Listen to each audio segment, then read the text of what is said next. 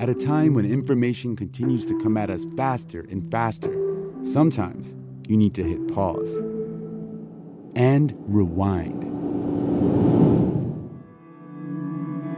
NPR's Throughline takes you back in time to the source of the news stories filling your feed. Find NPR's Throughline wherever you get your podcasts.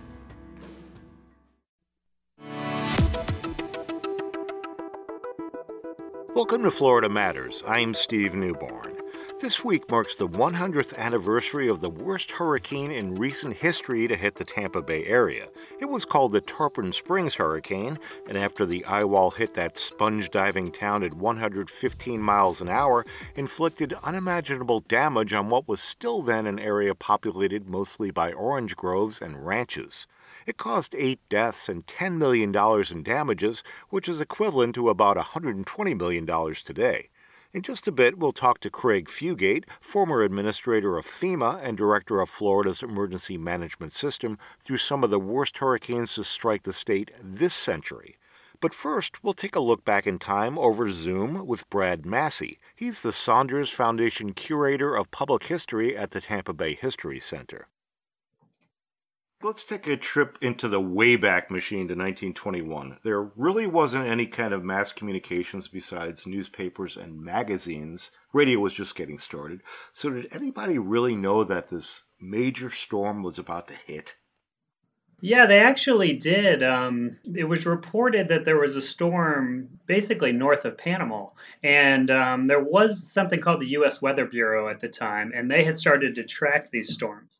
So unlike in the earlier storms, particularly the really nasty 1848 storm, there actually was a heads up. And a few days before the storm hits Tampa, the U.S. Weather Bureau says there's some type of tropical event out there.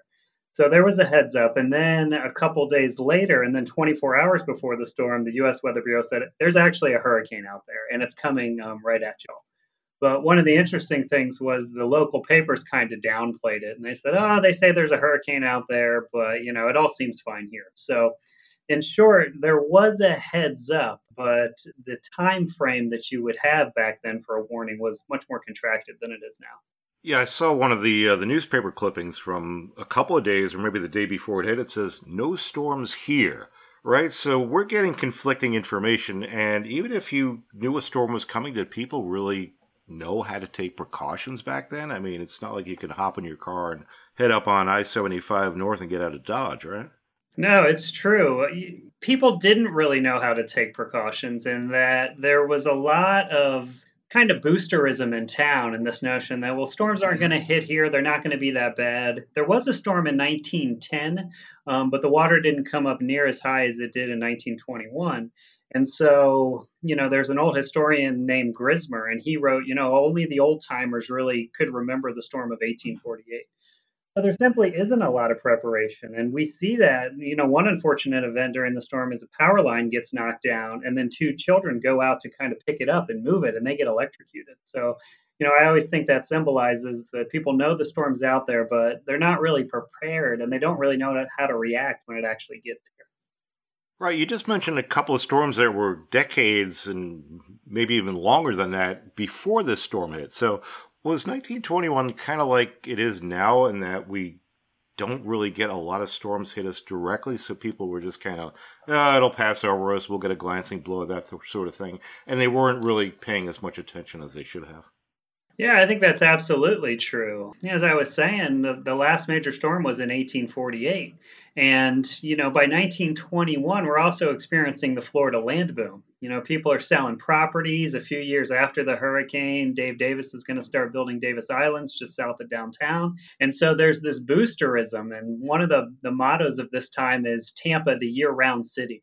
So this argument that, the weather's good here year round, everything's great. We haven't been hit with a storm in years. And so, I think there's this denial because it had been so long since there had been a serious storm. And then all of a sudden in 1921, you have an 11-foot storm surge, which reminds people that, things can get really nasty really quick. But in short, I think there was some denial out there.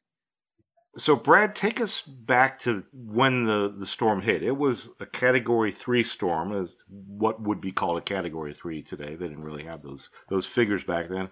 Tell us about the damage, where it hit first, and then what happened after it came on land. Yeah, so the damage is pretty substantial. So just to go back a little bit further, the storm kind of evolves right off the coast of Panama. It shoots right in between the Yucatan Peninsula and Cuba, and then it'll come into Tampa Bay and hit right around Tarpon Springs. That's where the eye is going to be. And of course, the problem with that is when the eye is north of Tampa Bay, that south and westerly wind just pushes all the water into Tampa Bay.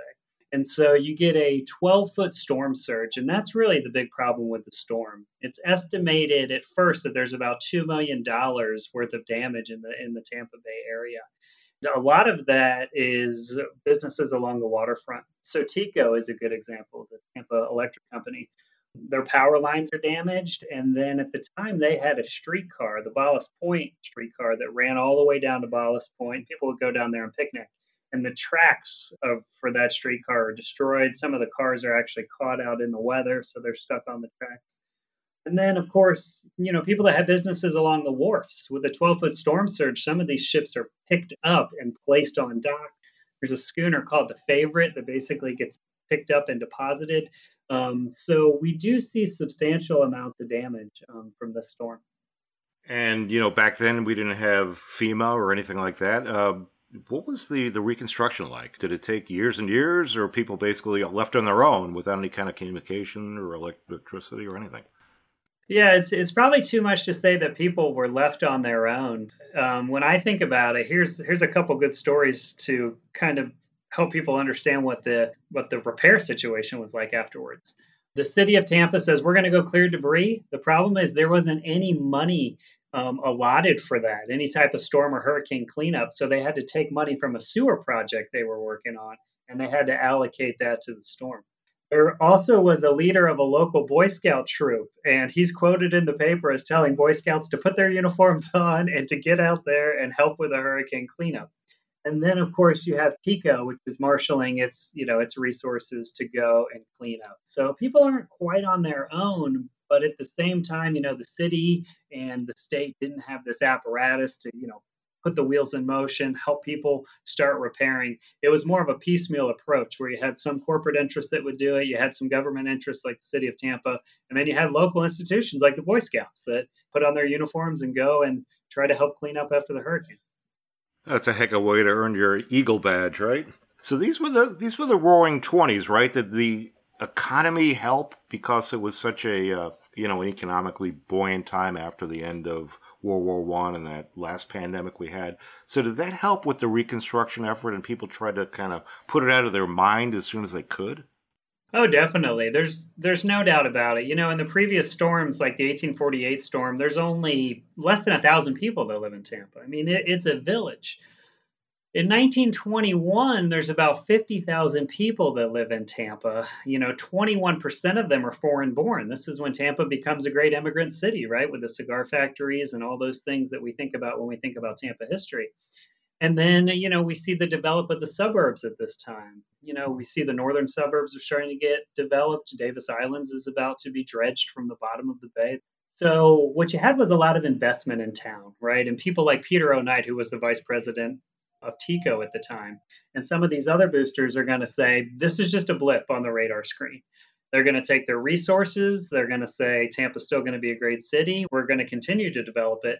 And that's exactly what happened. So, the 1921 hurricane's a lot different from later hurricanes in the 20s, like the 1926 hurricane and the 1928 hurricanes that really kind of end the Florida land boom. They play a role in ending the Florida land boom. The 21 hurricane is something that because the land boom's getting started and boosters are really, just starting to make money on Florida development, they just push it aside and say, no, it's not going to stop development. We're still going to grow Tampa. Florida's still going to grow. And that's exactly what happens. Brad, kind of just wrapping up here, any lessons that we learned maybe either as a society or weather forecasting or emergency preparedness that you can think of that happened because of this storm?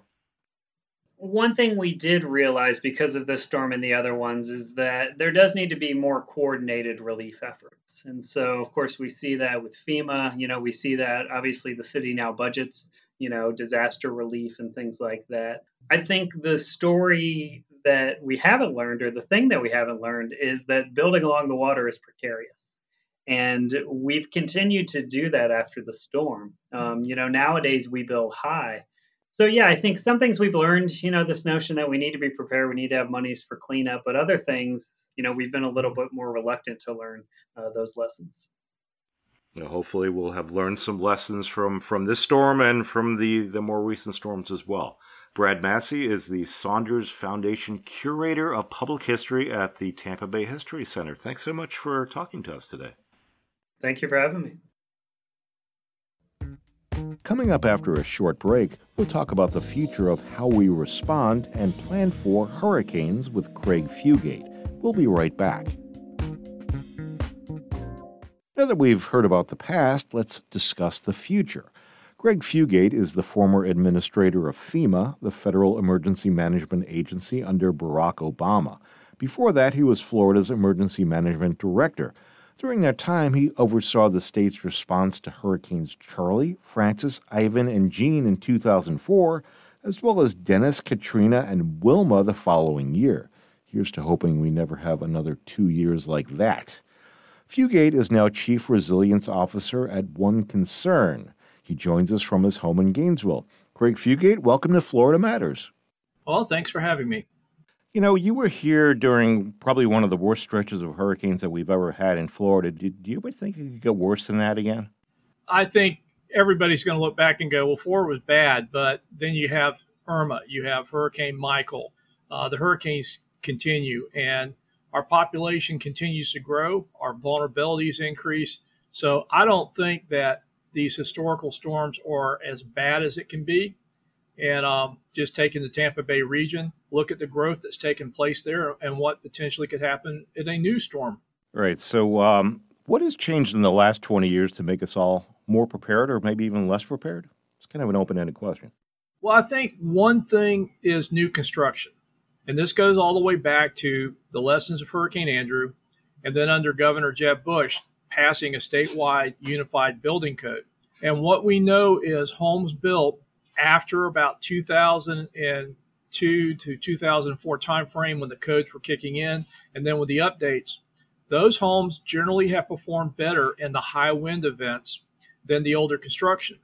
And for the Tampa Bay region, that's an area of concern. If you go into St. Pete, you go into Old Town Tampa, most of the new construction is in the suburbs, and the older construction won't do as good to win. But the other problem, which is worsening for the state, is flooding. And most of our regions are very vulnerable to flooding, both from storm surge, but also from extreme rainfall events that we're seeing in some of these storms that, like with Hurricane Harvey, as we saw in Texas, the rainfall, when you're measuring in feet, would also cause huge impacts across the region. And rainfall in particular is a little more long-lasting than just if a hurricane comes whipping through here and trees are down everywhere and you can clear the roads, but the rain tends to hang around a bit. I'm thinking about Houston and what it went through a couple of years ago, and it was weeks, right? People were flooded out of their homes, that sort of thing. So the rain presents a real particular problem, doesn't it? It does, and remember, all that water is going to be trying to get to a lower place. So as that rain hits, the Hillsborough River and all the streams and tributaries are going to be maxed out from this rain. But a lot of areas don't drain well anyway. And so, we can expect that to occur. And on top of that, this is probably the most uninsured risk most people in the region face. Very few people have flood insurance outside of what they call the special flood risk areas where it's required. And they underestimate their flood risk because they say, well, I've lived here all my life. We haven't ever flooded. But I would caution people that this is the fastest growing risk we're seeing from the climate signals, and it's the least insured risk. And your homeowner's policy won't protect you against rising waters if you don't have flood insurance. Right. The federal government is in the midst of changing up its policies on the federal flood insurance, which is the biggest insurer of, I believe, of flood-prone homes in the country. Do you believe they're on the right path? Maybe raising rates, making it a little more financially feasible, and also going over the risks that are prevalent now? Well, it's something that Congress has been directing for some time is that FEMA needed to move its rates towards more reflective of the risk. And what they found, and this started back when I was still FEMA administrator, is we overcharged some people for flood insurance and we undercharged others. So the new program Risk 2.0, as with any program, there are what we would call winners and losers. Some people will see their rates go down. A lot of folks in the Tampa Bay region will see their rates going up, but those rates are capped at how much they could increase. And there's a piece of this that Congress still has not addressed, and that is people should be paying their fair share. But there also needs to be an affordability piece addressing fixed income. A lot of people who lived in these communities for a long time, their homes may have appreciated in value, but they're not able to pay the higher rates based upon replacement cost. And so that's still some work that Congress needs to address is the affordability piece. All right, Craig, let's stick with FEMA for a minute here. You directed the agency between 2009 and 2017. It's been criticized lately for reacting slowly in the aftermath of, it's been a deluge of recent storms and natural disasters. Do you believe FEMA is stretched too thin? Well, having worked for then Vice President, now President Biden, I can assure you he has a sense of urgency and impatience with bureaucracy to get things done. And the new administrator of FEMA, Deanne Criswell, who worked with me when I was at FEMA, is of the same mindset. So I think there is more emphasis on getting in quickly. I think if you look at the storms that have occurred this year, the criticisms have not been about response, but usually the challenges we still face with recovery with the FEMA programs and sometimes the mismatch on what the needs are of the people and what the programs are authorized to do by Congress. Do you believe it needs more funding, or is there anything like that coming down the pipeline to your knowledge? You know, FEMA is well funded, and Congress has, as much as they'll posture, doesn't let FEMA run out of money on disasters. But the programs were designed for middle class. They were designed for a heavy basis of insurance as the primary tool for the public to prepare themselves. It's not addressing what's happening as we see, and this will be another problem that Tampa's going to face, is the amount of affordable housing and rental properties that get wiped out in these disasters, and what comes back generally isn't affordable. And we've continued to displace people. There's stories about, you know, the temporary housing that FEMA provides when that runs out and people don't have options. And Congress never really directed FEMA or funded FEMA to provide long-term housing, but it's increasingly becoming, you know, people talk about climate refugees and managed retreat. And I like to point out it isn't being managed, and they are already being forced out of their communities when these affordable properties get destroyed, and what gets rebuilt they can't afford. Well, let's talk about the future here. You've mentioned that we need to, instead of scrambling to react after all the damage has been done, we need to look at it now and predict what's going to happen in the future. I'm going to read a quote from you. You said, rather than look to the past, we need to model the future. Could you expound on that a little bit? If you look at most of how we have built our building codes, our floodplains, even our response, we've always looked to the past and go, what's the last 100 years look like? And that's what we should be preparing for or building to. The problem is, it seems like at least monthly, we're seeing record-setting weather events. And only looking backwards isn't accounting for the fact that weather has changed. We're seeing rapid intensification of hurricanes is a measured feature of what we're seeing from the climate impacts. We're seeing the extreme rainfall events, both tropical and non-tropical. We're seeing increased heat. We're seeing increased drought. You know, and as I point out to people, the climate's changed. We haven't. We're still building pretty much for the last 100 years worth of data.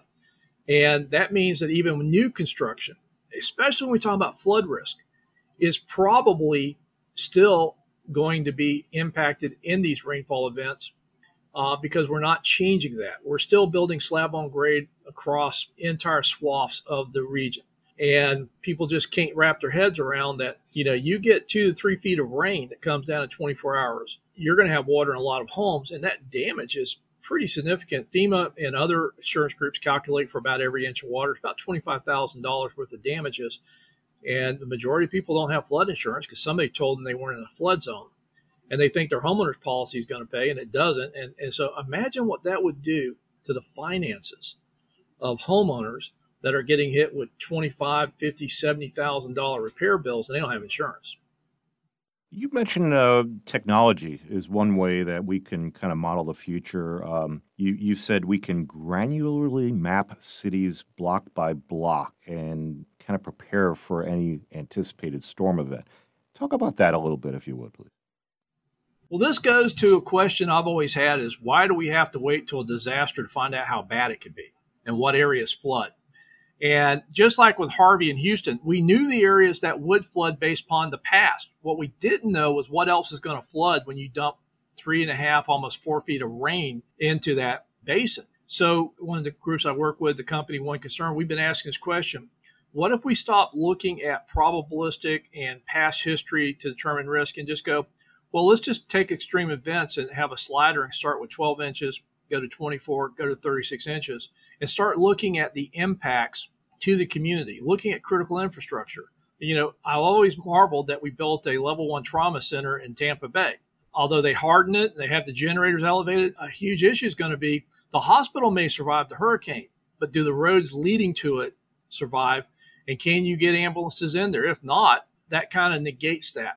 And we don't usually know enough information about how much water starts to cripple the community, not just impact homes, but actually start crippling the response. You know, when fire stations are flooded, you know, water treatment plants or wastewater treatment plants are knocked out.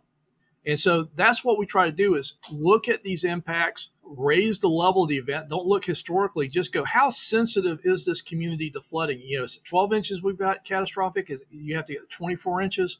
But then looking at what is happening in the dependencies on infrastructure. Instead of just looking at a building going, well, if that's a major warehouse, the warehouse may be okay. But if the roads are out, it's still not functioning.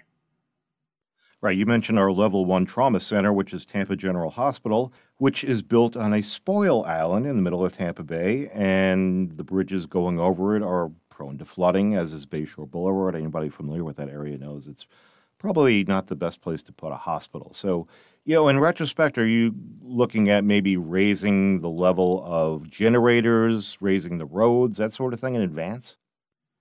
Well, that's part of it, because if you just took Tampa Bay and you took the region and, you know, if you go back to the 21 hurricane, it hit all the way down from Manatee County all the way up in the Pasco inland. We're not going to be able to fix everything. We're not going to be able to elevate everything. But by using tools to model what are the most vulnerable areas and what kind of projects make the most sense. Nature-based solutions are a good tool to use, but we're already built up. Now that may not be possible. You know, what other things can we do? We're not going to be able to elevate every home in the region, but things like looking at key roads, key accesses to bridges, you know, key infrastructure. Can you keep that up and running and prioritize where you're going to make those investments? Greg, you mentioned the term climate refugees before. That's an interesting term. A lot of these natural disasters strike minority communities really hard because a lot of them are built in low-lying areas. And a lot of them, like you're saying, have no homeowners insurance. So what can we do to help that situation at all? Well, I think we first got to recognize that is not just in isolation. It's almost every one of these storms. And we're seeing these forced migrations as historically Black communities, communities of color, usually in older construction because that's what they can afford, often in areas that are prone to the impacts of these storms, low insurance uptake. Many are renters, so you have absentee landlords or people who rent properties but don't have a lot of resources to make repair. And when these storms happen, we see the displacement. And this is the workforce. So when you start displacing your workforce, as much as it's been a challenge coming out of COVID finding workers, this even makes it worse. And what we tend to see, and this is, it's just an observation, when communities go to rebuild, their immediate thought isn't to do low-income, affordable housing. Their immediate thought is increase the tax base, and we see gentrification. So this term climate refugee was actually referring to third world nations that would be forced to migrate because of impacts and droughts and stuff. But to a degree here in the U.S., we're already seeing that people are being forced displaced from their communities, not by choice, but because of the damage and the lack of affordable housing. And I think this is the key thing. Our programs that we currently have in the disaster programs are not addressing this issue. And it's causing a lot of hardship on residents who don't have an option. And then the impacts longer term, the communities will say, well, we're going to grow our tax base. We'll rebuild better. Well, you're gentrification and you're displacing minorities and you're not addressing your rental issues and affordable property issues. And so you're forcing your workforce further and further away, which has, again, been showing to have extreme negative effects on economic growth. Well, this seems like the problems are really hard to overcome. Can we realistically do anything about it, or is kind of doing a little bit at a time and whittling away at the problem? Well, I think there's some things that we could do in the short term. The first one is to have a better strategy to try to save as many homes as we can that get damaged.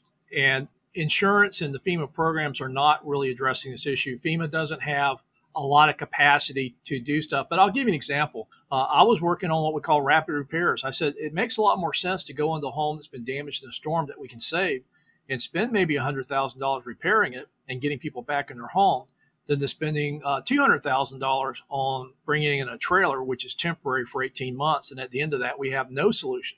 We were doing more and more of that. It kind of got dropped. But these are things that could help slow down that erosion. But I think we also have to get serious about what affordable housing looks like, what we can do to better focus in these vulnerable communities, to look at what we can do now to retrofit, but more importantly, look at how we rebuild and maintain communities and neighborhoods without the risk of gentrification. And that takes prior planning, and also takes commitment from the political leadership of communities, who many times will take the option of they'll grow the tax base, and that results in gentrification, and then they'll try to figure out affordable housing later. I mean, affordable housing in Tampa Bay is not an easy solution before a storm, and it gets much harder after a storm. All right, Craig, anything else you'd like to mention? Any kind of sum up of the problem or situation?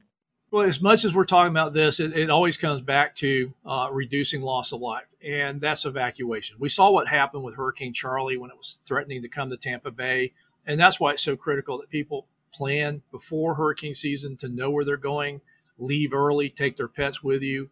Coming out of that region, if you just go to the worst traffic days that you can have out by the airport and magnify that by a factor of 10, that's what evacuations look like. So, our first goal is always going to be safety, get people to heed evacuation orders and go. But in Tampa Bay, you cannot hesitate, and you need to know where you're going. The second thing is buy flood insurance. Too many people without flood insurance will have catastrophic financial losses, could end up losing their homes outside of the special flood risk area. And you're hearing a lot about FEMA rates are going up. The rates outside of the special risk area are still very affordable. We're generally talking for full coverage under $500. In most cases, it's close to $400 for protection against rising water, which your homeowner's policy won't cover. So I think that's the other thing, is have an evacuation plan, buy flood insurance. Hurricanes are not getting any better in our future. Craig Fugate is the former administrator of FEMA and was Florida's emergency management director for many years. Thanks so much for coming on Florida Matters. Well, thanks for having me. And that's it for today's show. Our thanks to Craig Fugate and Brad Massey of the Tampa Bay History Center. You can find out more about the 1921 hurricane, as well as looking at some fascinating archived photos of the disaster, on our website, wusfnews.org. Our producer is Denora Prevost. I'm Steve Newborn. Thanks for listening to Florida Matters.